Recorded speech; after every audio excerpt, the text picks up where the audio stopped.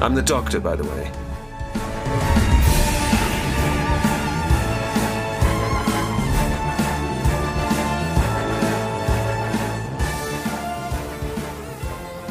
You're listening to Pieces of Eighth, the Doctor Who podcast that's always angelic. Terrible. We're back to look at those sections of the Doctor Who universe that feature the incarnation of the Time Lord as played by Paul McGann. I'm Rebecca Chapman. And I'm Kenny Smith, and you join us as we resume our quest to feature the 8th Doctor's exploits, whether on screen, in books, novellas, full cast audios, short stories, comics, animations, talking books, magazines, and more. Ooh, and more instead of and everything else. We're changing things up this week. We are mixing 21st Century Remix. This week we're going to be doing a deep dive into Albie's Angels, one of the stories included in an 8th Doctor box set which was released at the end of last year, Connections.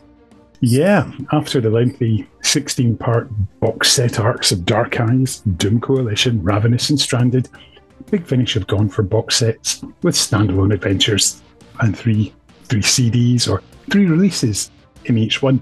And this set features what happened next for the Doctor, Liv and Helen Sinclair after getting the TARDIS back at the end of Stranded. So Becca, let's pop over to www.bigfinish.com and see what the website has to tell us about this story, Albie's Angels, which concludes the set. Reading voice, activate. When the Doctor and friends hunt down time anomalies in 2020's Soho, Helen steps into the past and meets the brother she thought she'd lost forever. But there are weeping angels in London, and one of the stone assassins wants something from the Doctor and Liv. And now, let's hear an excerpt from the story. It's difficult. If I do or say the wrong thing, I could make things worse.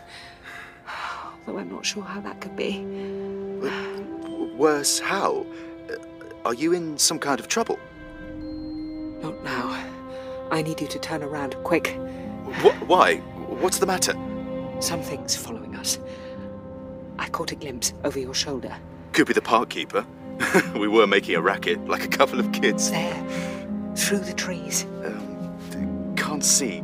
Snow keeps blowing in my face. Look, that silhouette.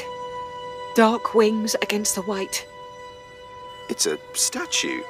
Part of the old fountain? It's a weeping angel. All right, if you say so. Albie, do you trust me?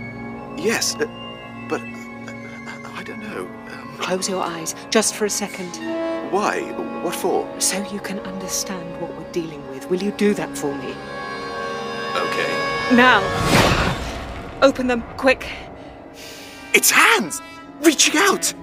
It was by the trees, now It's coming for us. Yes, don't take your eyes off it. a statue come to life. Like in that old book.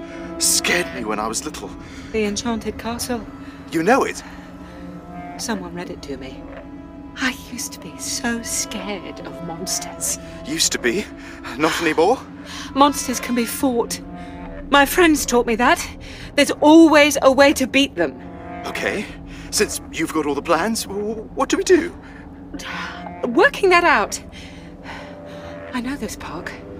Has it been snowing for long? Days. Coldest winter in years. Can we make it to the boating lake? I reckon so. Helen, it's getting closer. Take my hand. Come on, run!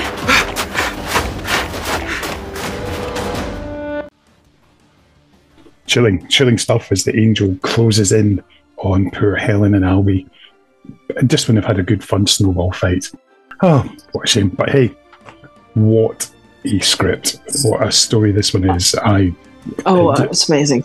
It's one that takes your breath away, and it's the horrifying nature of this is that the story at the heart of it is actually based on a true story. That's the most horrible thing. The fact that for the actor John Bailey, who was writing innocent love letters to his boyfriend who was living in France, and then they were discovered and he spent time in jail.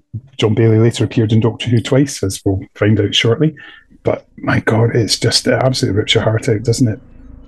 It does. I mean, before I had ever listened to Big Finish, I never understood how an audio drama or an audio book or, any of these things could ever convey all of the emotion that they're supposed to. Absolutely. And the pain, the emotion that you feel for Albie and for Bailey is unbelievable, and weeping angels. It's not like they talk. How are they so terrifying on an audio drama? Yeah, absolutely. I mean, I think it's the thing that sort of scared me the most was to think that, this story's taking place, like a decade or so before I was born.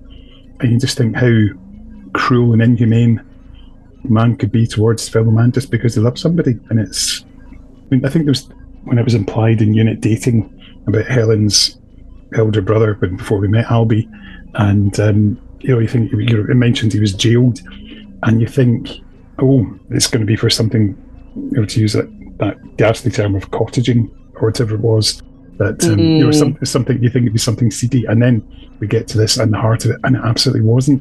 It was just one man writing letters to his boyfriend and expressing his love for him. Nothing too filthy. It just breaks your heart, doesn't it? It does. I was actually talking about this, not this audio, but I was talking about this subject with my dad the other week, because he was born in 1968, and being gay wasn't decriminalised until 1969. So my dad was a year old before it was accepted by law to be gay. It's just incredible. Obviously I'm looking at it from a heterosexual point of view, but as a male, but even then it still horrifies me that people just weren't allowed to be themselves, and it's just horrifying, and it just makes you glad, that, okay, things aren't perfect in the world today, but my God, at least they've moved on a bit since then. And it's amazing just how angry I felt listening to this, just the inhumanity towards other people, and particularly the landlady character, and just thought, Roy Gill, you bloody genius, the way that he just put his heart and soul into this and just made you get so angry and get so emotionally invested, like you said, in an audio drama. It is heartbreaking. Every minute of the entire thing breaks your heart. They do get the happy ending, as it were. Maybe I'll rephrase that. No, I'll leave it as is. The fact that when they get sent back in time, and they mention that they're going back to Ranskill Gardens and they're being looked after by Professor George Lightfoot from the wonderful Jago and Lightfoot series, which you really need to, I believe you've downloaded for part of your maternity leave listening. See, this is the problem I'm having. I downloaded loads, but my Big Finish app has told me that my phone is full, so I'm keeping a list of what to download after I finish what I have. Right. Well, Jago and Lightfoot is amazing, because characters from the Talons of Wenchiang, and in fact, you should probably start off with the companion chronicle, The Mahogany Murderers, because that'll introduce you to them gently, and you'll very quickly fall in love with them both, and wow. But yeah, the wonderful thing is that he's played by Trevor Baxter, who was a friend of John Bailey, and it was through Trevor relaying the story to producer David Richardson that that's what inspired it all. So it's rather nice that at the end the safe house is provided by Professor Lightfoot to the guys, and they're able to live happily ever after in Victorian London with Professor Lightfoot as his house guest. So yes, I like that. A really nice touch. It is. I obviously do not have the connection to Jago and Lightfoot, but I am a fan from everything I have heard, and I really liked the ending. I really liked the whole episode. I think we can safely say that we both liked it. Yes.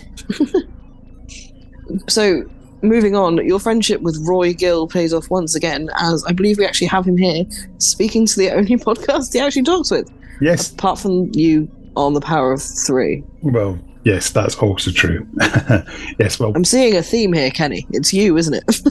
Well, it's not just... It is. People seem to like me and they're quite happy to talk to me, so it pays off quite handy when you're doing podcasts. Why am I doing two podcasts concurrently a week at the moment? I don't know. It seemed like a good idea. Quite. Anyway, shall we shall we head over to Edinburgh and chat to Roy? Let us do that. All right. Number one, what's your name and where'd you come from? Hi, I'm Roy Gill, and I come from Edinburgh, and I'm speaking from Edinburgh, and I'm talking to you today about Albie's Angels. We have to say, though, Roy, it's a story that's received so much love already, and that must delight you before we go back and talk about its genesis, the fact that something you've done gets so much love. Yes, yeah, it does. I mean, it's every single thing I do, I am quite anxious about, I would be honest, because I put a lot of myself into my work, and I always want it to be the best I possibly can. And, not everything you write will succeed to the same extent. That's just life. But I guess there's also a point at which I form my own opinion on things once I've heard the final edit or whatever.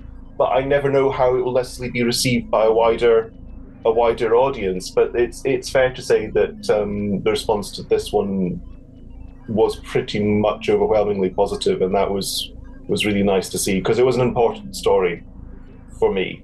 So to see that kind of wave of, all the messages on Twitter and the reviews and so on, and fan art and that kind of thing was all lovely to see.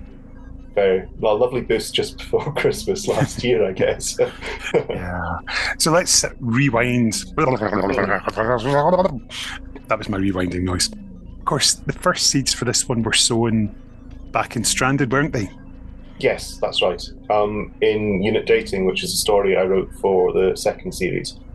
So that one was about, most of the story was about exploring how the backstory of how these two, Ron and Tony, the characters in the house in Baker Street, which ran all the way through Stranded, how they got together back in the 70s. Or was it the 80s? We can't tell. And that was their part of the storyline, and that was where the Doctor and Andy were involved. And then back in the present, we had Liv and Helen, and they were trying to work out how, what problems were unfolding across time because the past was being interfered with.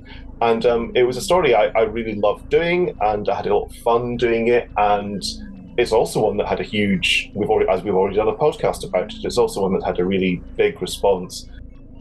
And one of the things that came between the first and second draft of that was I had a really good producer's note from David Richardson, which was very simply, he said that he thought that he'd always kind of had the idea in his head that Helen might have had a brother who was gay and who was persecuted for his sexuality back in the 60s. So this was inspired very much by conversations he'd had with Trevor Baxter, the actor who played Professor Lightfoot. And I didn't know this, I don't think, at the time. I can't remember the chronology, it's got a little bit scrambled in my head. But basically the point was, he said Helen may have had a gay brother, and we'd known already that she had a particular kind of interest in Ron and Tony that had already kind of been set up and was being developed more. When I heard this, it was kind of like a light bulb going off in my head. And I thought that's a great idea.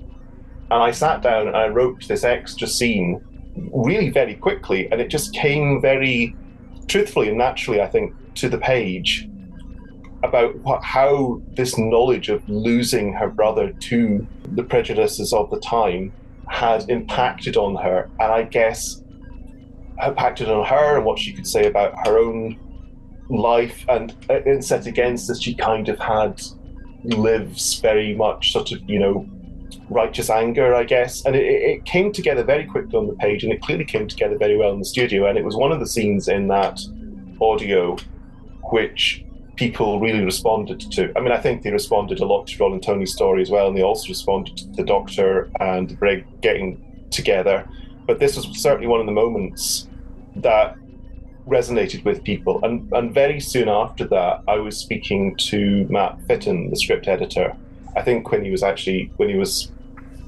up in Edinburgh for something, and he said to me, if you're interested, we would love to do a full story about Helen's brother. And I said, yes, of course, I would absolutely be interested in that. And I knew this was a conversation we'd had even before I wrote my second Stranded, which was for the last run. And I knew that I was going to come back and do this. And so I was actually setting it up at that stage when I wrote Keys of Baker Street.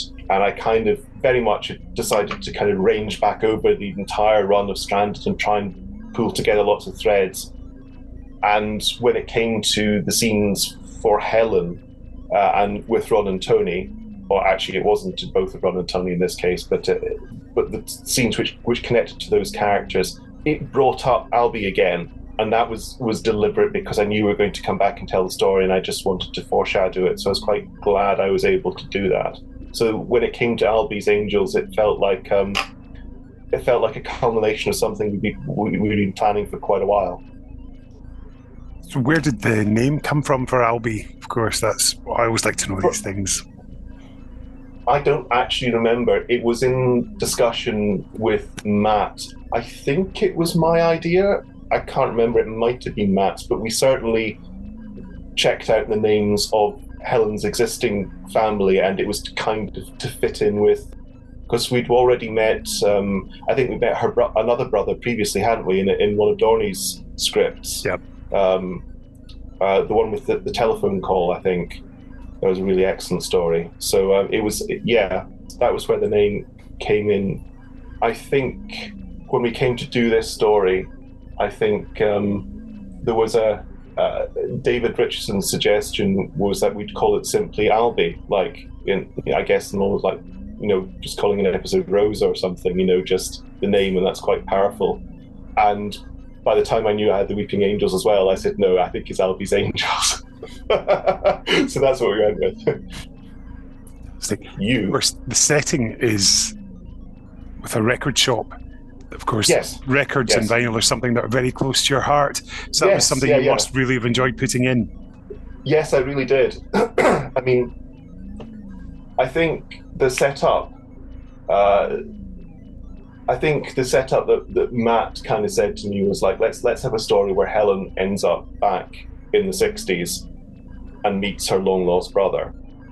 And I started to think about ways this might occur. And quite often when you're at this kind of stage, you're kind of throwing out ideas quite flippantly. And it's quite often the really flippant ones you throw out that people go for. So I had suggested, why don't they meet because of a time-traveling record shop? Which is actually because I have this sort of script, a non-Doctor Who thing I've been working on for a long time, which is a kind of gay love story involving a time-traveling record shop, and I just kind of thought, I'll have a bit of that here. And Matt kind of said, yes, interesting. Or maybe it's the Weeping Angels. So what happened there was I kind of took the ideas and fused them, because having been offered the Weeping Angels, there was no way I was going to use the story simply.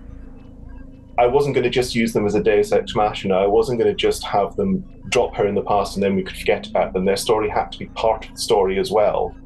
So I started thinking, well, how do they connect with the record shop? And that's where I got this bizarre notion that, they were being exploited to make money, really.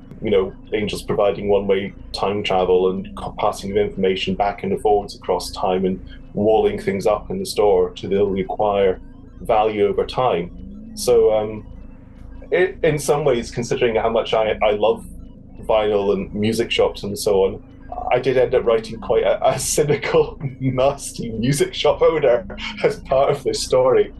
But I think maybe you can see my love of the format in the story.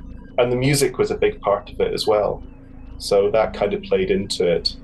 That was another one of these cases where, you ask for something you don't necessarily know you're going to get it. Because when I did Unit Dating, there was a song used in that, which was part of the time loop. And Benji Clifford went above and beyond and properly I just assumed it would be his instrumental or something and recorded something. And when it came to this story, I wanted to actually do something similar to link those stories, but actually make it more integrally part of the narrative this time. So I kind of reached out and said, would this be possible? Can we do this? And the response was positive, and I kind of said, right, okay, so I'll come up with some lyrics this time, and Benji can orchestrate it and bring it to life. And So that became very much part of the narrative as well. I'll give you a little fun fact here. There was a moment in time where I actually thought we might use the same song from Unit Dating as in Albie's Angels. And the twist would be that it was Albie and his partner who wrote the same song that Ron and Tony then fell in love to. And I really like the idea of this kind of like this secret message being passed across time. And that was something else I kind of wanted to set up in Giza Baker Street. But when it came down to this story, we kind of moved away from that because it was going to be just one complication too far. Because as soon as you're dealing with time loops and narratives that interact in all kinds of different ways, the story becomes so complicated that the important thing at the end of this story was that a message was presented to Helen across time from her brother. That was the really important part of the emotional heart of this story. And to try and twist it in an extra layer to make it the same song that we'd already established in the previous one would have been a little bit too much. So that's the road that wasn't taken. That was just an idea I had at an early stage and stepped back from. But there would have been a nice kind of poetry to that, but maybe not much plot logic. Well, we know that it's entirely possible they could still have written that song. We just don't know. We never find out. They could. Well, we could. That's an interesting thing. We never actually state who wrote the song in Unit Dating, so maybe that was their later hit. Roy, that's now canon. It's there happened. We go. You're the writer. You have established it right now, this very second, live or pre-recorded. Yeah. Let's go edit TARDIS Wiki right now and make it a fact. Yeah, absolutely. If they're tuning in, then they've got a new fact for it. I really enjoyed this, and I particularly love the Doctor carrying the spare Sonic and all these sort of things. It's just great fun. And again, you're writing for the Weeping Angels. Can you maybe, obviously we've spoken about it previously between ourselves, but maybe tell the listeners how difficult it can be to write for them and how you sum up those weeping moments, the Weeping Angels sting moments. Yeah, so Weeping Angels are a challenge on audio because they are deeply visual. And you're a lot of Doctor Who monsters. They also have an extremely distinctive voice or an extremely distinctive sound effect or something that can carry them on audio, and Weeping Angels don't necessarily. So what you have to do is, if you look back at the television episodes which established them, they have almost like orchestra stabs on the soundtrack which indicate every movement. So what I learned the first time I wrote for Weeping Angels, which was for a River Song adventure, what I learned was you can do a lot with that. You can build a sense of tension and a sense of danger encroaching in a scene. So when you're writing a scene with Weeping Angels in, there's a lot of sound design direction in your script as well, because you're writing the moments when you hear them. Every time they move, you're indicating that in the script and how the sound might interact with the characters and all that kind of thing. And so you can build that sense of tension. You know, once you've got your actors reacting in fear with their voices, and you've got a sound of something coming closer and closer and closer, and you can do jump scares as well. So once you start thinking about the placement of sound in relation to dialogue, I think they actually work really well on audio. I think they're a challenge, but they're a good challenge, and I feel that every time I've done them, you have to think of a new way to contain this uncontainable monster, and a new thing to do with it. And it's a challenge, but it's a fun challenge. And like I said, having got the Weeping Angels, they had to be part of the story. They absolutely had to be. So the quest, one angel's quest for another, mirrors Helen's quest for her brother, and indeed Liv and the Doctor's quest for Helen. It was a very complicated one to write this. I had it plotted to within, I had the equivalent on I write using Final Draft, and you can plot out scenes with index cards on the screen. I had every scene plotted out, and I had them color-coded via the characters, because so often when something happens in the past, it interacts with the future or vice versa. So it was very, very tightly plotted, which I think you have to do to make the best of them. Again, how do you find writing for this Doctor? Because I think that the more you do him, I think a lot of people find the more they sort of get into his head and get his rhythms and things. That very strident is the word that I'd use for him in this one. He is, actually. The Stranded episodes, by the nature of Stranded, were more ensemble pieces. So the Eighth Doctor stuff I've done more recently, you kind of, he's pushed. It's not necessarily the Doctor's story. It's very much Helen's story. This, but you have to keep him active and assertive and playful. And I think when I was writing, there's a bit in this story where he's gone into the record shop and he's bamboozling the guy with dialogue about music and so on. And he comes out and Liv kind of says, I can always tell when you're lying because you become especially charming. And I was thinking then about it's a very Eighth Doctor trait, which is established way back in the movie. I think he's intensely charming to people whilst he's up to something completely different. And I had a lot of fun with that. He has so much charm, the Eighth Doctor, I think he can get away with being really quite rude because, it's the way he says the lines. Yeah, and I quite liked him and Liv talking together about Helen and realising, I guess, which sides of Helen they have both seen, and it's not necessarily the same. So, yeah, I think every time you write him, you get an extra insight into his voice and push him a little further. Let's chat about the titular character, Albie. Mm-hmm. Yes. I think just the fact he's so real and that you just fall in love with him very, very quickly because he's just a good guy. I think there's an interesting thing going on with him and Helen because they start to sense their connection. She obviously knows who he is straight away, but he doesn't know who she is because why would he?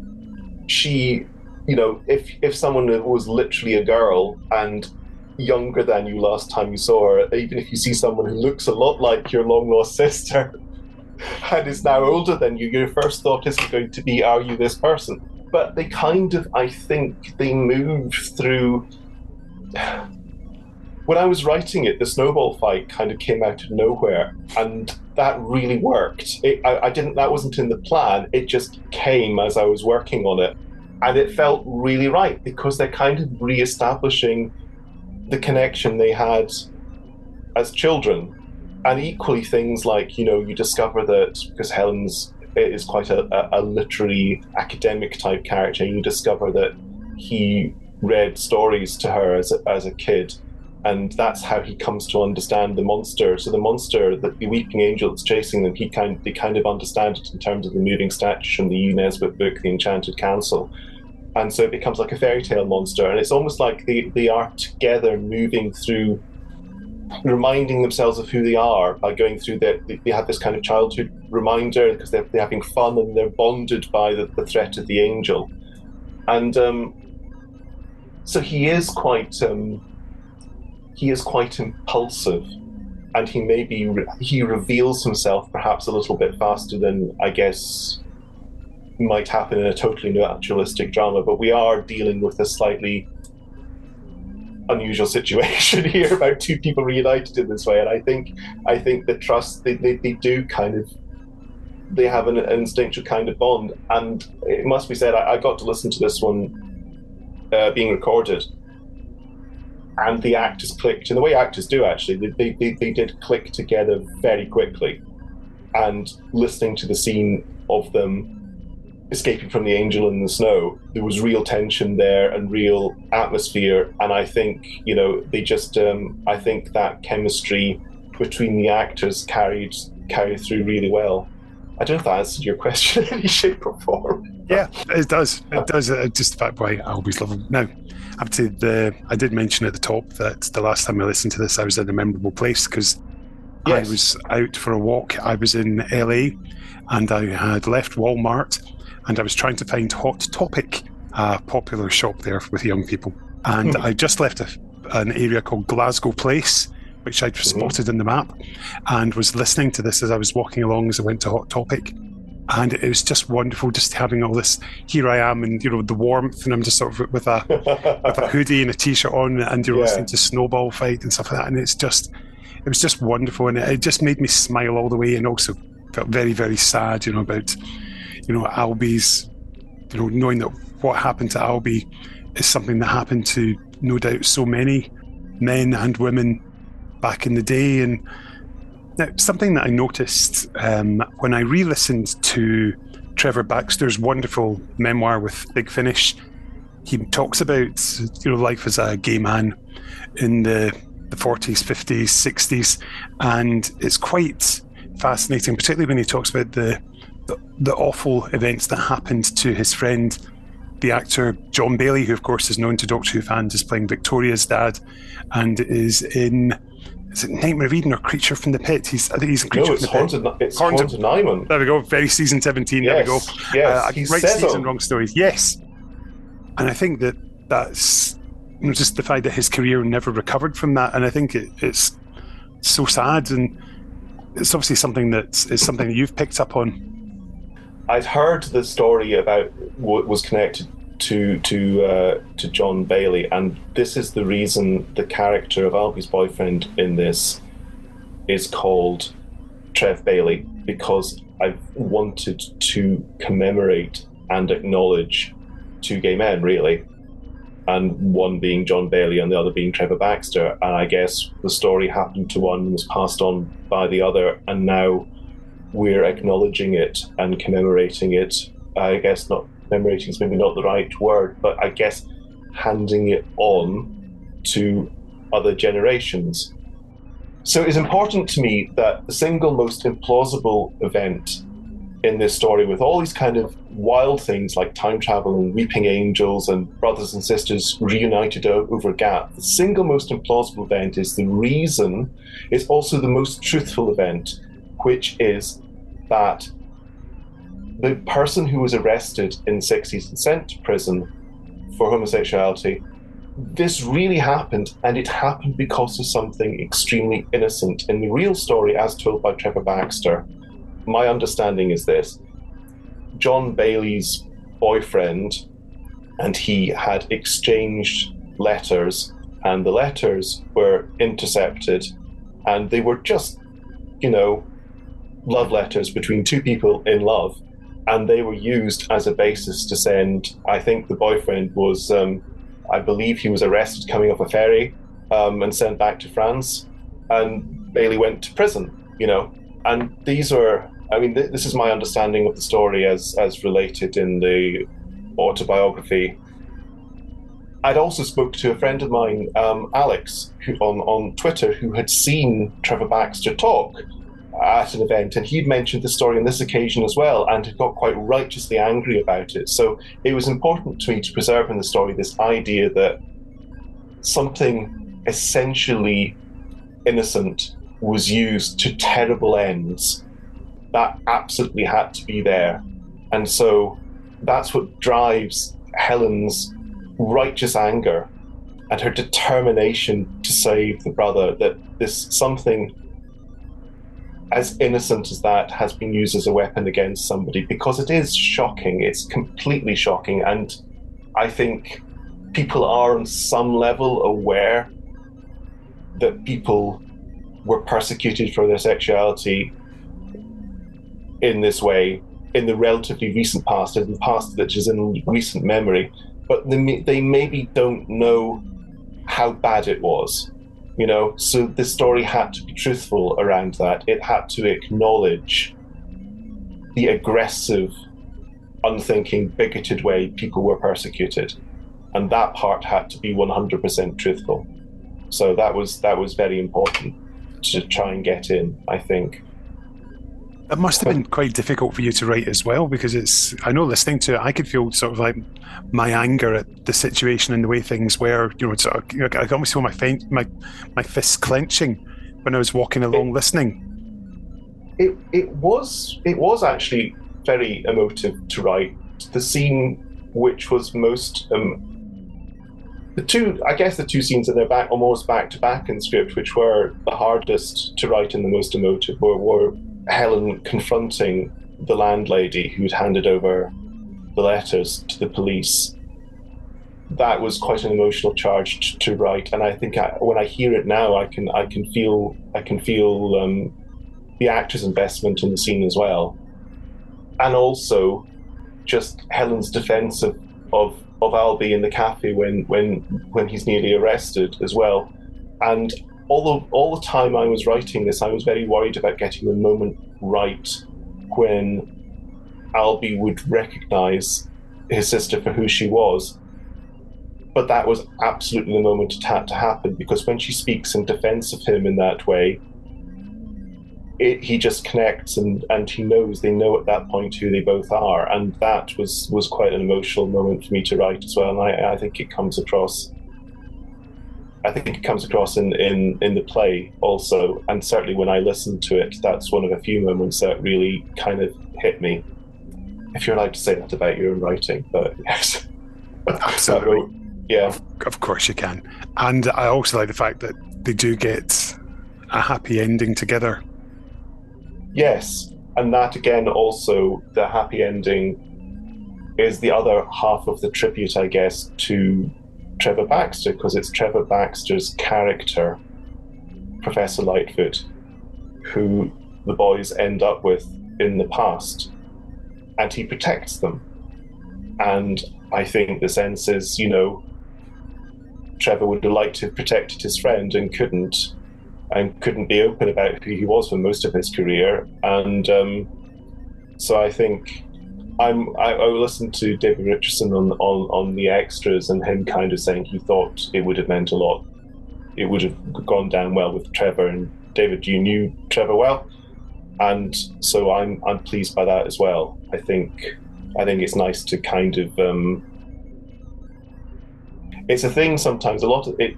This is changing, of course, but a lot of times gay people don't have families in the same way that straight people have families. So sometimes it's important to find ways to carry stories across time, because there isn't that kind of way of handing anecdotes and possessions and memories and photographs down from parent to child. So I think that's maybe one of the reasons this is quite an emotive story for me, because I'm trying to do my bit to hand on this story. Gosh, that got terribly serious, didn't it? I know. Well, let's quickly get unserious. They were the only two who get a happy ending, because the Weeping Angels were a couple as well. Yes! And they get a happy ending. They do. My lesbian warrior Weeping Angels. They get reunited together. And I thought that was one of these things that I quite enjoyed, because the thing with Weeping Angels is they remain kind of unknowable. I think there's always a danger to them. So they start and they end the problem, really, because Helen meets the first angel first time in the past, and then she sees it's that same angel who's then been trapped that she encounters at the start of the play, and it sends her back to create that story.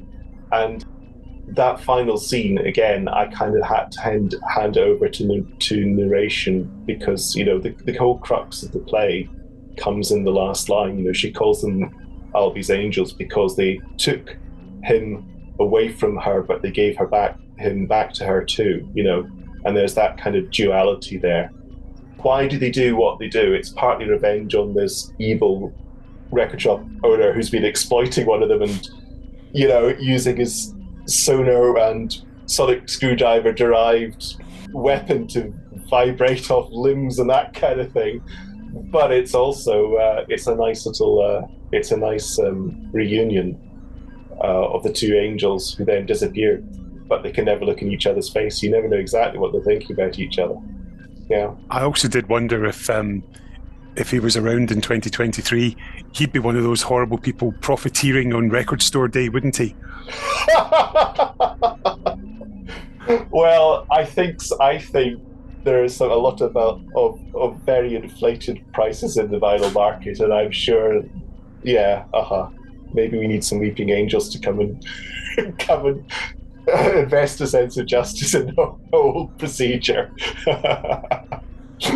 Roy, it's been fantastic as always. Thank you. Yeah, good to chat to you, Kenny. Thank you, Roy. But you're not the only person we've spoken to about this one, Mr. Gill, because I also spoke with Albie himself, Barnaby Jago. I should also say he has amazing hair, and he was a huge Big Finish fan before getting the part. So doing Albie's Angels was a total joy for him. So let's head south of the border now and meet Barnaby Jago. Hello, my name is Barnaby Jago, and I played Albie in the Big Finish audio drama Albie's Angels with the amazing Paul McGann. Welcome to Pieces of Eight. It's Barnaby. It's lovely to have you on. And thank you so much. I suppose something that, from the word go, I suppose it's fair to say that you know a thing or two about A, Big Finish, and B, the Eighth Doctor range. I suppose you better come clean now, hadn't you? Full-on fan. Oh gosh, my history with Doctor Who has actually really mostly been involved in the audio element. I actually didn't see a televised version of it for ages and ages, because when I was first getting into Doctor Who, it was the Wilderness era, so it was all audios, particularly at my school, because I went to a boarding school, so getting any kind of television in there was banned. But I could listen to it was most of the Lost stories on CD, so it was the recordings of all the Lost Hartnell and Troughton episodes. You're so young. Yeah, everyone says that, but it was so brilliant because it just got me hooked. Because I mean, I would be out in the playground. I'm sure every sort of like fan who grew up in the Wilderness era has said this, but you're out in the playground, playing Daleks, and no one has any idea what I'm talking about. This was this would have been 90. I think it must have been 99 or just before. I think Big Finish was still kind of running at that point. It might have been before Paul, because I think Paul was 2001, the 2000s. I think 2001 was that one. And so it was the audios, and then I didn't actually see a televised version for ages, and then I listened to my first ever Big Finish, which was Peter Davidson's Winter for the Adept. And me being so young, I thought this was obviously a television one, but it wasn't. It was a Big Finish version, and I was just absolutely hooked. And my first ever foray into the Fifth Doctor as well. So I'd gone from first to second to five. So, and with Winter for the Adept as well, which was it's Andrew Carmel, isn't it, who wrote that one? I think. Yes, absolutely phenomenal writer. I've worked with him a few times. Don't tell him I asked if he wrote that one, but I just my knowledge of the writers is somewhat somewhat all over the place. But fantastic writer, and I loved Winter for the Adept so much. It really got me into the whole range, and then I just had to go to my local Waterstones and just try and get as many cassettes and CDs as I could, and work my way through the Eighth Doctor range. Started off with Sirens of Time, and those. So did Colin Peters and Sylvester's range as well. Then, and just absolutely adored every single one. It was. I mean, I'm on another podcast sometimes called Type 40 Podcast. I don't know if you've ever listened to them, but they're not. Some of them aren't the biggest fan of the Big Finish ones because they see them as not being canon. I think they're totally canon. I think it's better than some of the television stuff they put on sometimes. I mean, oh gosh, Circular Time I was listening to today. I mean, dealt with. I don't think I'd ever listened to a single series of stories, because it's 4 different stories, a single selection of stories that really just humanizing Nyssa so much, humanizing the Doctor more than I'd ever seen it before, because Peter was my first Big Finish Doctor. Yeah, just loving it. The writing is just so stellar. It really made me fall in love with these characters again. And then when I finally got round to the television aspect of it, I was even more enthralled, because then I was seeing these people like Davros and Omega and the Master actually in the flesh, and it just made me a Whovian for life. So in a way, I actually have to say Big Finish got me into the fandom. It's funny how there's so many people who have actually had that similar journey, discovered the audio, and then sort of like the TV thing's like an adjunct to it. So yeah, marvellous. I suppose it must have been a bit of a dream come true getting to act in a Big Finish. So what do you remember about how you came to be cast? Well, when I first got with my agent, one of the first things I did say to her is that I love audio and I have all the equipment just here, and I would love to. And there's a particular company, Big Finish, who a couple of mates of mine have been on, and a few other mates as well have written for. And I would love, send them an email and just, I've got a voice reel, would love to be considered. And took a while, but they always responded, which is really great. I would sometimes jot them off an email to if I ever got someone's email address, and they always responded saying, "Oh, thank you so much.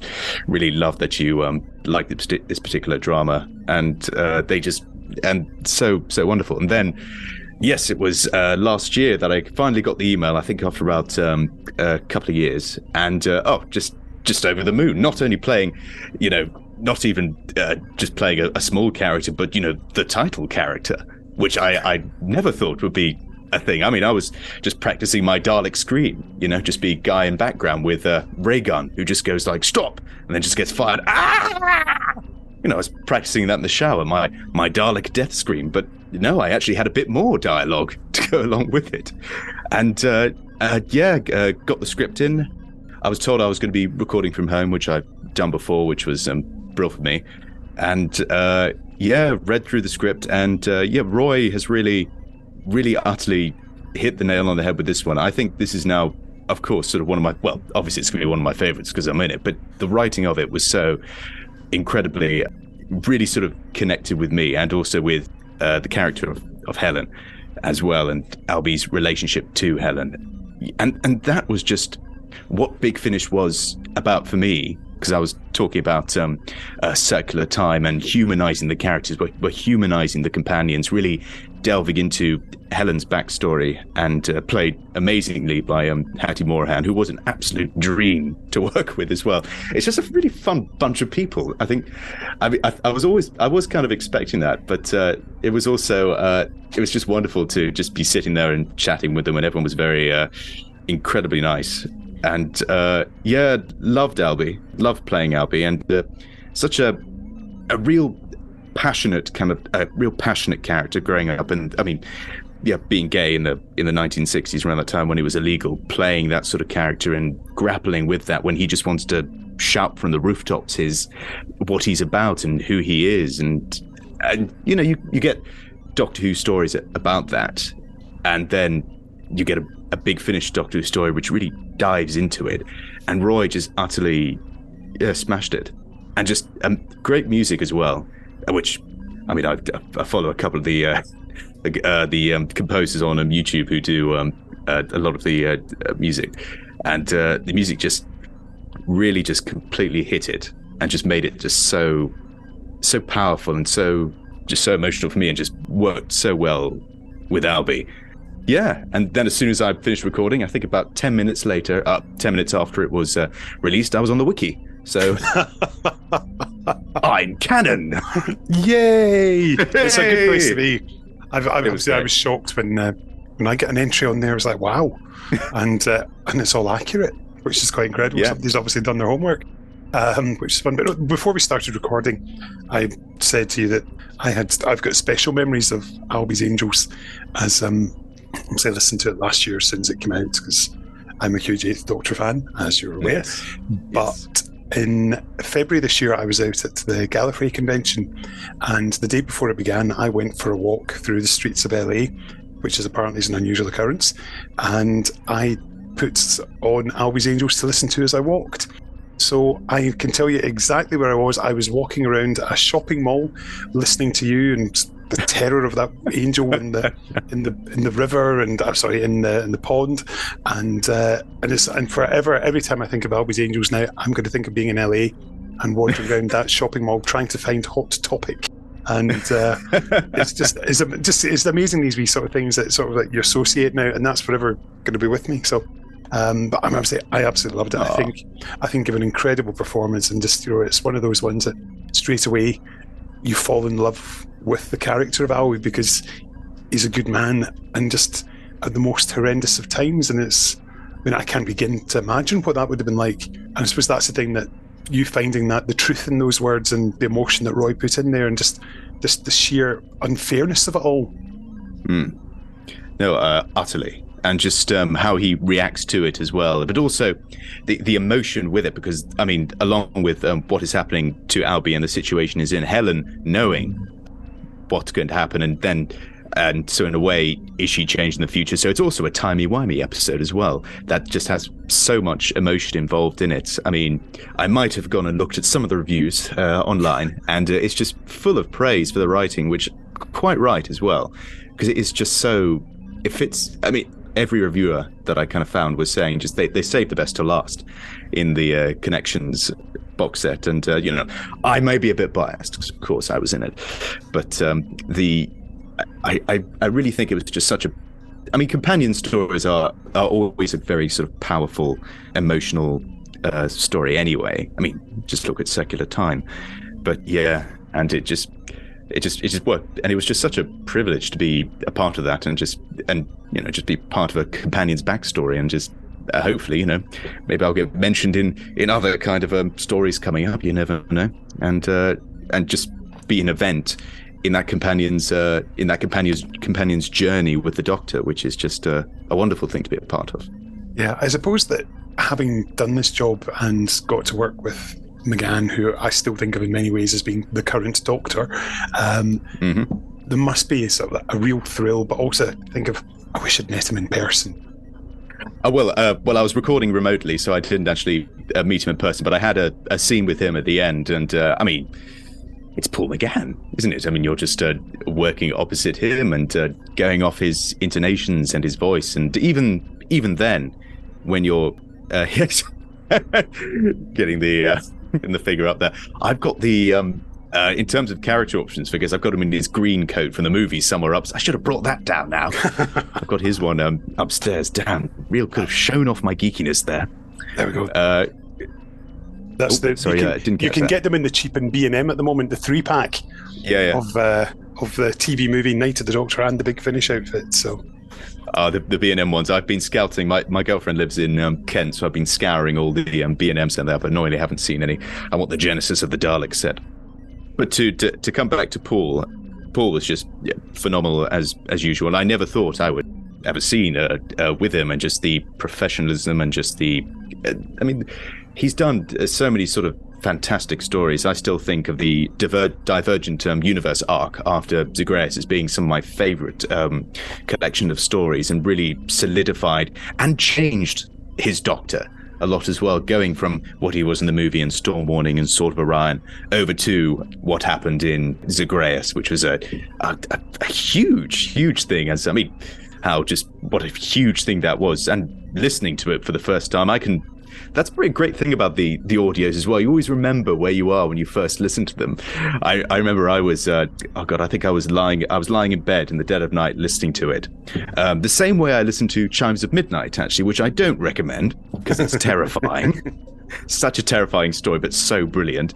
So yeah, listening to Zagreus and just being wowed by every single thing that's going on, and then that having consequences for that, and the relationship between him and Charlie, and and sort of being part of that tenure itself. Although I must admit, as a Big Finish fan, the most exciting part for me might have been when the theme tune came on, because I love that theme. The David Arnold version, yes, I would say my favorite Doctor Who theme, up there with the Peter Davison one. I love that theme. It works so well with the spookiness. Yeah, of course it is. Good man. Oh, I need to get that as my ringtone. And yeah, being in a production which has that theme tune, because that theme tune was very much part of my childhood and my teenage years. I would other times when I've been on tour and you get a little bit bored on tour, I stick on a Big Finish, and I listen to a lot of McGann's stories. So that theme meant so much for me. So hearing myself connected with that theme was just probably my favorite part. So. Yeah, because I imagine with obviously your relatives will have known how much you love Big Finish over the years. They must have been delighted for you as well. Oh, over the moon, particularly my mother, because I think particularly growing up, I would go on and on and on about what particular Big Finish I was listening to, and she's always very sort of interested in that. So yeah, utterly over the moon. Even for this tour I'm doing now, she didn't react with as much excitement as she did when I told her I got a Big Finish Productions, because she knew I'd always wanted to work on one of those. I suppose that's the lovely thing. It's that childhood dream come true that so many of us sort of have grown up with it, and particularly for somebody like yourself, been growing up within the wilderness years. It's not something you expect to happen, and then lo and behold, you get into the era that you absolutely adore. Yeah, totally, and be part of that. Be part of that canon, which is just so wonderful. I would have loved to have. For my next one, if they ever offer me a next one, I want to be in one with Frobisher. Bring back Frobisher. That's what I say. Oh, Robert Jesek's superb as that. He's just absolutely got the voice exactly how I'd always imagined it. Just that sort of New York. Oh, completely. Comedian. Yeah, New York. Yeah, wonderful. New York Penguin. So what was your highlight of the whole experience? My highlight, gosh, it would actually probably be the snowball fight with Hattie, because as soon as, even though I'm in my wardrobe, pretty much recording it, and I'm looking at the coats on the rack, and just thinking, okay, I've got to somehow visualize this as a terrifying weeping angel that's coming at me, and then having Hattie in my ear on these headphones I'm in right now, and we're just having a snowball fight, and she has such a fantastic way of just not only she visualizes it for herself, but also makes you see it as well through her own actions, and you just get caught up in it. And I love that bit with the snowball fight, and how it's the connection between the brother and sister. And Albie, he sort of realizes it sort of deep down, but he doesn't want to admit to it yet, but he feels a connection to her. And Hattie just totally brought that out of me, which I really kind of loved. And then coming from such a light-hearted, lovely scene to absolute cosmic terror, where we're running away from weeping angels, and we're just trying to help each other. We're trying to escape.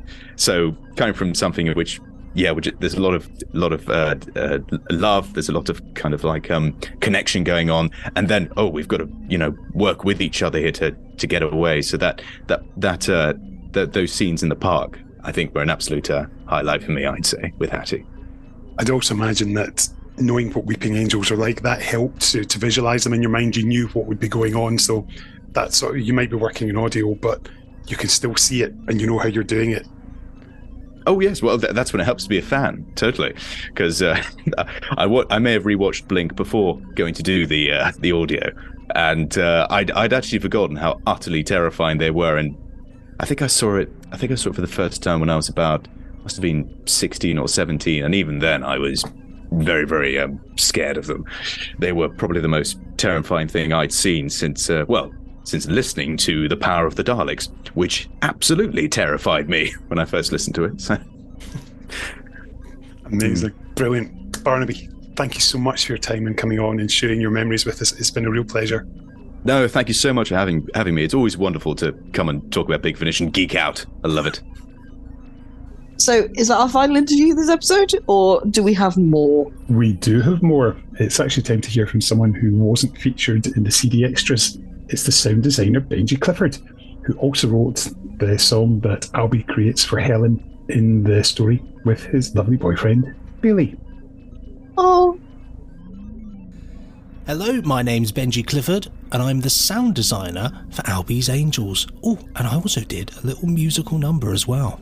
You did. You almost make it sound like it's some sort of like song and dance number there, but... That's right, ladies and gentlemen. I do the tap dance and a little cabaret.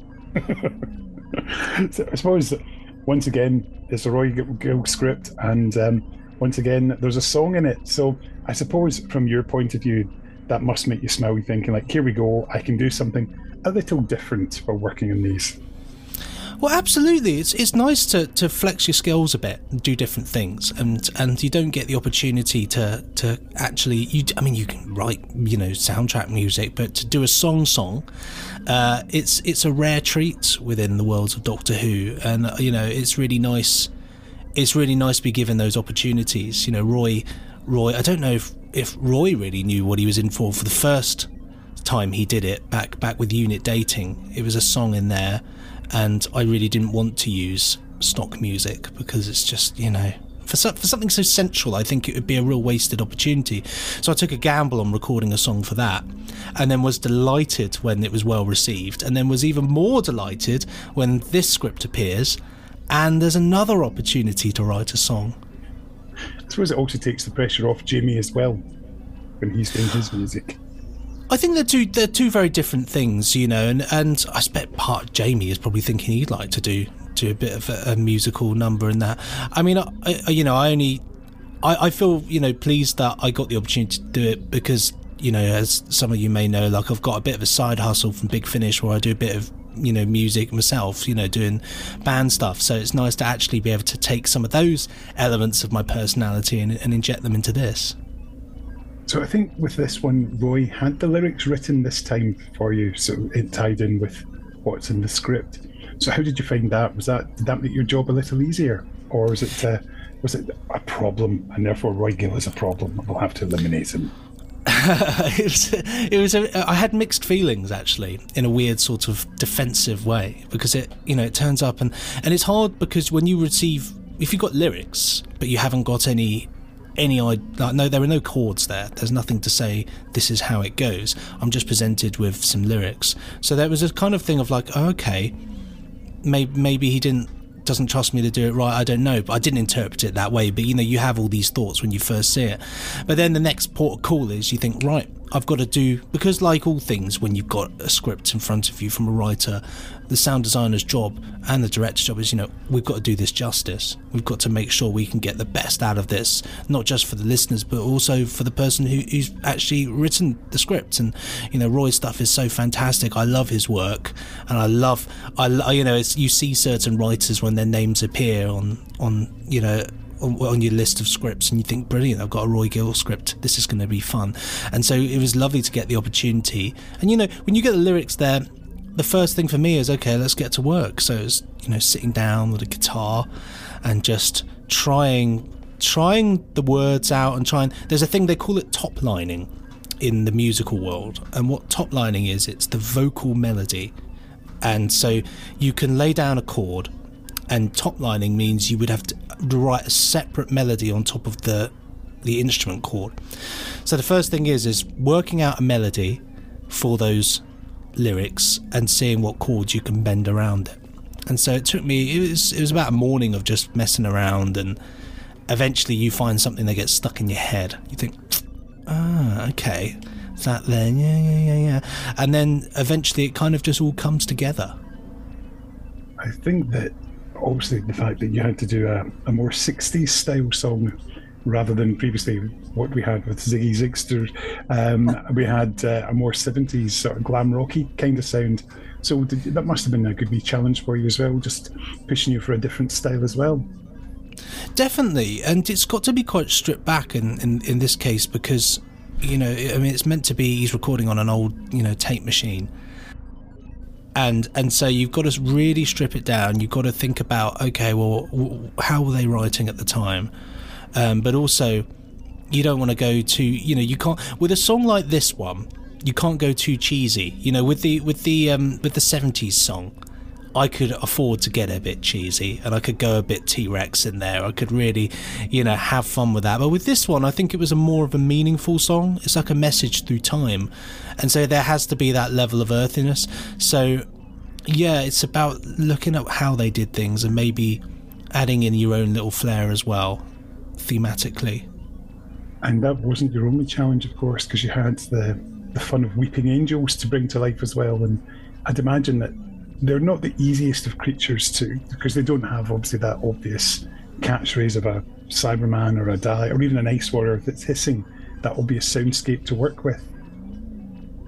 Oh, definitely. They're tricky. They are tricky. It's not my first rodeo with the Angels, so I had a good game plan of how to do them.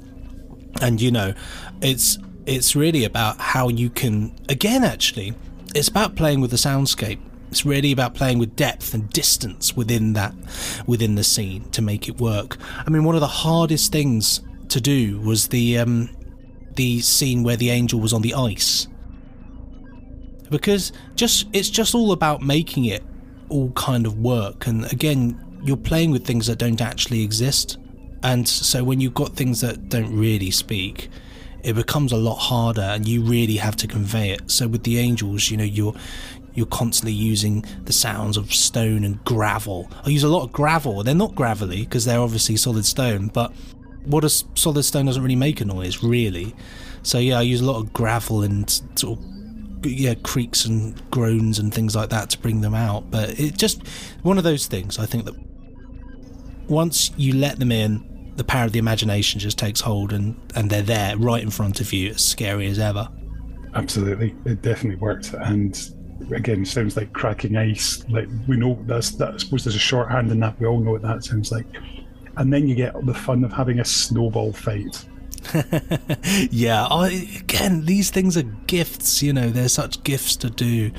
And you know, things like that. I mean, with snow is a weird one, actually, because when you're looking through, because obviously I can't record everything because of time, quite frankly, and also when you're editing something in the summer, you're not going to get a lot of snow. But snow's a weird one because there are like 2 different types of snow recordings that you find. You'll either find snow that sounds really creaky, you know, like when snow creaks under your feet, it kind of like crump sound, like crump, but also kind of like, I can't even explain it. Like it feels more solid than it is. Like it kind of goes, I can't, yeah, it's a weird sort of thing. But then you also get the other snow, which is just like sand, which is really kind of, and so it's really tough, like hard to judge like which one you use. And then once you commit to one, you can't use the other sounds of any others. Sorry, there's probably people thinking, what are you talking about? These are the type of dilemmas that you have in sound design. That, you know, once you commit to something, you have to make it work, and sometimes there's not a lot of resources to do that, so it takes a lot of cheating. Worked for me. I was listening to it when I was walking through LA, and I was just, reminded me of, oh yeah, snow, that's that cold white stuff they have back in Scotland all year round, virtually, it seems. Although not today, as we speak. I've got you to record it for me. Damn well, could have, damn it. Although that's, as I speak to now, the rain has just gone off. It's a horrible dreich day, as we like to say up here. So. Oh no. Nightmare. Bring your Polly. Yeah, I can do the holiday. Definitely. But yeah, all in all, a happy experience once again for you. Always a happy experience. It's very, very, very, very rare that it isn't. But you know, I love working on this range. It's so lovely, and we're so blessed to have not just great writers, not just great directors, not just great producers, not just great actors, but you know, we've got great music by Jamie Robertson. You know, there are so many different elements that go into making Big Finish, and I think all of them are important to making that final product. And so, good to add in, with this one there's also great sound design, so thank you for all the work that you do, and long may it continue. Thank you, Kenny. Let's chat again very soon, because there's things we know about that we can't talk about that we can hopefully feature in the future. Certainly are, aren't there, blimey. Well, look forward to it. Same bat time, same bat channel. Magic. Speak to you soon, Benji. Thank you. Cheers. I really like that song. It made me cry. And I'm not sure if that was pregnancy hormones, but it made me cry. Oh, well, we've got it to play at the end of the episode. Oh, that's okay then. Mm-hmm. Surely that's us done now. I've got a baby to have soon, or like by the time this episode goes out, we'll have had. That's a terrifying thought. Why would you do that to me? I know. Timey-wimey. So why don't we have one more? Why don't we have a chat with Jamie Robertson, who is behind the fantastic score? I mean, in that case, absolutely. It's not like we can say no. Definitely not. And he didn't feature. He didn't feature on the official interviews either, did he? As far as I'm aware. No, he didn't. So he's our final guest this week. So it's all new content, Pete's. Hello, everyone. I'm Jamie Robertson, and I was the music composer for Albie's Angels. Albie's Angels. Now, I remember there was something with there was a lake, wasn't there? And the angel comes out, doesn't it? Yeah, and also I'm trying to think now. Was it 1960s? It was indeed. Yes, you're yeah, that's it. Yeah. I'm trying to remember. Think back. but the brain's not in the mode. It's all there. It's all there. Yeah, that's it. Who was the connection? Oh, Albie was it was Helen's brother. Helen's brother. Yeah, that's it. It gets sent back, and the final connection was between. Wasn't there a revelation as well? He goes and stays with Professor Lightfoot with his boyfriend at the end as well. That's it. Which is a lovely little touch. Did I put the music in for Lightfoot? I think I might have. I think you did. I think I twiddled in the Lightfoot theme. Yeah, we've been there, and perfect chance for it really. So yeah, that's definitely one to. I think see it's these little stories. These are the ones that people will listen to again. I think.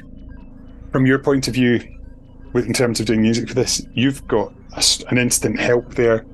Based on how the TV series had done the Weeping Angels with those dramatic stings and the build-ups. So in some ways, I'd imagine that makes your job slightly easier, but at the same time, you want to do your own thing. Wow, you say that. Well, actually, I was told, I can't remember what my first Angel story was now. It was about 4 years ago, I think. And we was told that we can't do what Murray did. Oh, so yeah, we wanted to avoid being like we didn't want to get in trouble or anything, and so that's why obviously I think Murray had the ripping choirs, didn't he? The choir and stuff like that. Yeah, so that's why it tends to be more just an orchestra sort of does the sort of rips of the strings and that. But sometimes. At the end of the day, Murray didn't actually make up ripping choirs and stuff like that. So we're able to sort of add in things now and that, and to bring it more in line with the TV sort of sound. But and the ripping, the actual angel movement, the angel stab. I came across that earlier actually. They call it the angel stab, I think it is, and. Yeah, and I think Benji put that together a long time ago. FX Angel Stab. Don't think you won't hear that there. Or was it Howard? Might have been Howard actually, who actually done the original FXA Angel Stab FX various. What would he have worked on? What would that have been? The first Angel story? Gosh, would that have been one of the Doom Coalition ones? Was he Doom Coalition? Oh no, the first one he appeared in was Classic Doctors, New Monsters. Hang on, listen. I'm just gonna. Hopefully, it's fine feedback on you, but yeah, there it is. Do you hear that? Yeah. So, and then he got the. So I don't know who did them on. So, but I didn't realise there was children in there. It was like children. That was quite creepy, wasn't it? Yeah. And I think all that's based off the TV and that. Whether he was given the sounds from Cardiff, or what. But you got to. Obviously, I like to bring my own unique sort of side to it as well. Yeah. And but it is a lot. It is basically a lot of stabs, music stabs, and There is a choir effect in there now that I use. Yeah. But yeah, I mean, because you don't want to go too far from the original. I mean, we don't do it with the sound design. We try and match or obtain the sound design of the original, like creatures or weapons, the TARDIS, obviously, anything like that. So you don't, it's the same with the music, really. I think just where music covers a little bit slightly different on. Copyright and stuff like that, and it's the Weeping Angels. So they are creepy, aren't they? They are. Stephen Moffat had what was this one? When he did Blink, the first ever one. I think everyone was like, "Proper Doctor Who." That was the first time I've ever watched an episode and then gone back and watched it all again because it was so good, and that's the only time I've ever done that. Not even Day of the Doctor, much as I love it, but. Yeah, was it Sally Sparrow? Yeah, that's it. Yeah, it's just so creepy. Even with Murray's use of the I think he used a bassoon or English horn. Yeah, and that, and I think I used that English horn in this actually a little bit. Sad sound. Yeah, you got to be careful because they can be English horn and bassoon sometimes. I think get a little bit mixed up. The other thing that this story, of course, is known for is the fact it's so emotive and emotional, and I suppose again that's something that for yourself there's a lot of emotion in the performances which is there in the script, and you really get to put the icing on the cake with that, and just what a beautiful score just to I mean, we can't go on without complimenting Benji, because obviously he did the song that was featured. And so towards the end, obviously, all I've done is for the end part is just added some additional.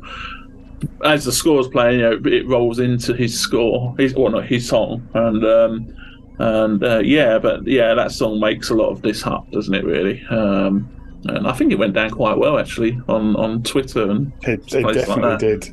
But I think you're slightly underselling yourself there, because you got all the fun playfulness of the small ball fight and things like that. The sheer emotion of how Albie's been treated in it, and it just an abhorrent way to treat any human beings. And I think you absolutely got like the disgust and the horror of how things were at the time, and it's beautifully done, and it's just such a complete package that it's one of those ones where everything comes together. Everybody's on top of their game. Not that people are below their game usually, but this one is just top notch for me. Oh, okay, so it's up there with one of your highest. It definitely is, and I'm not just saying that. Yeah, I'm not just saying that because Roy's one of my best mates, but Roy Gill. Gill?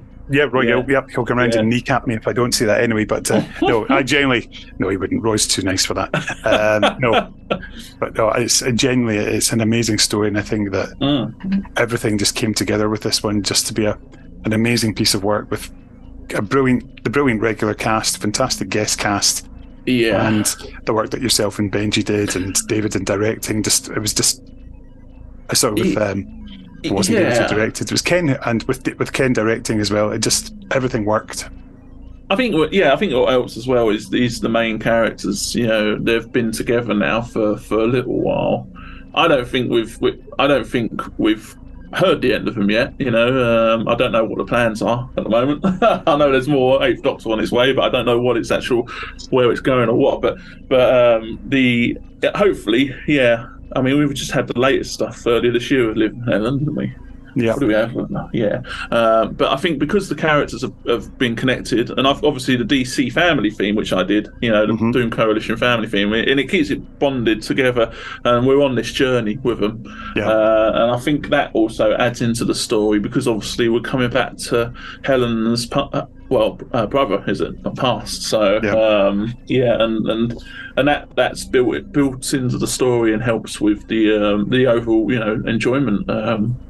And then adds to also, if you think about it, it adds to the threat of the angels, because established characters, and certainly characters who have the blood relative side, if the angels are there, it's as opposed to just arriving on a spaceship where any character can get picked off. This is a bit more sensitive, a bit more serious, definitely. Yeah, but yeah, it's a very good. It's one. I'd say it's probably up there. One of my favourites, actually. Yeah, definitely. Yeah, can't say much better than that. Fantastic. No, Jimmy, no. Thank you once again. You're welcome. Thank you, everyone. So, thanks to Roy, Barnaby, Benji, and Jamie for taking the time to join us to celebrate Albie's Angels today.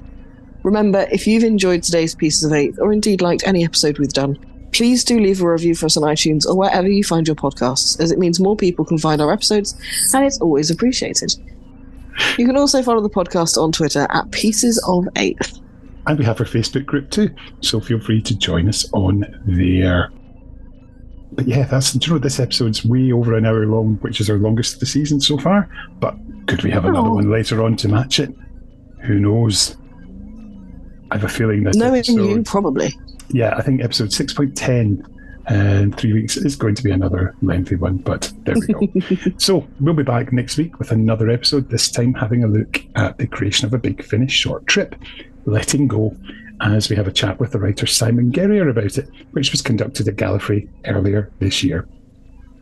Gallifrey. I want to go. I've not mentioned it much, have I? No, not at all. Every day. No, not at all. Sorry. Anyway, playing us out today, we've got A Song for Helen with lyrics by Roy Gill and music by Benji Clifford. So until next time, I've been Kenny Smith. And I'm probably crying. So I was Rebecca Chapman. Please don't cry. Bye-bye. It's so sad. Bye.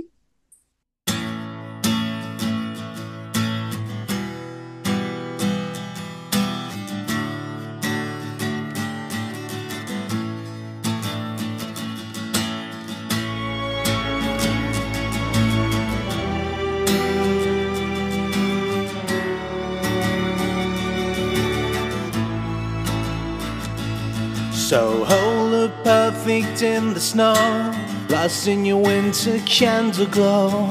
We found each other for a time, it was then and gone again. Everyone's got to have someone, and then they gotta go. You gotta know when it's time to go. Everyone's got to have someone, and then you gotta go. You gotta know when it's time to go.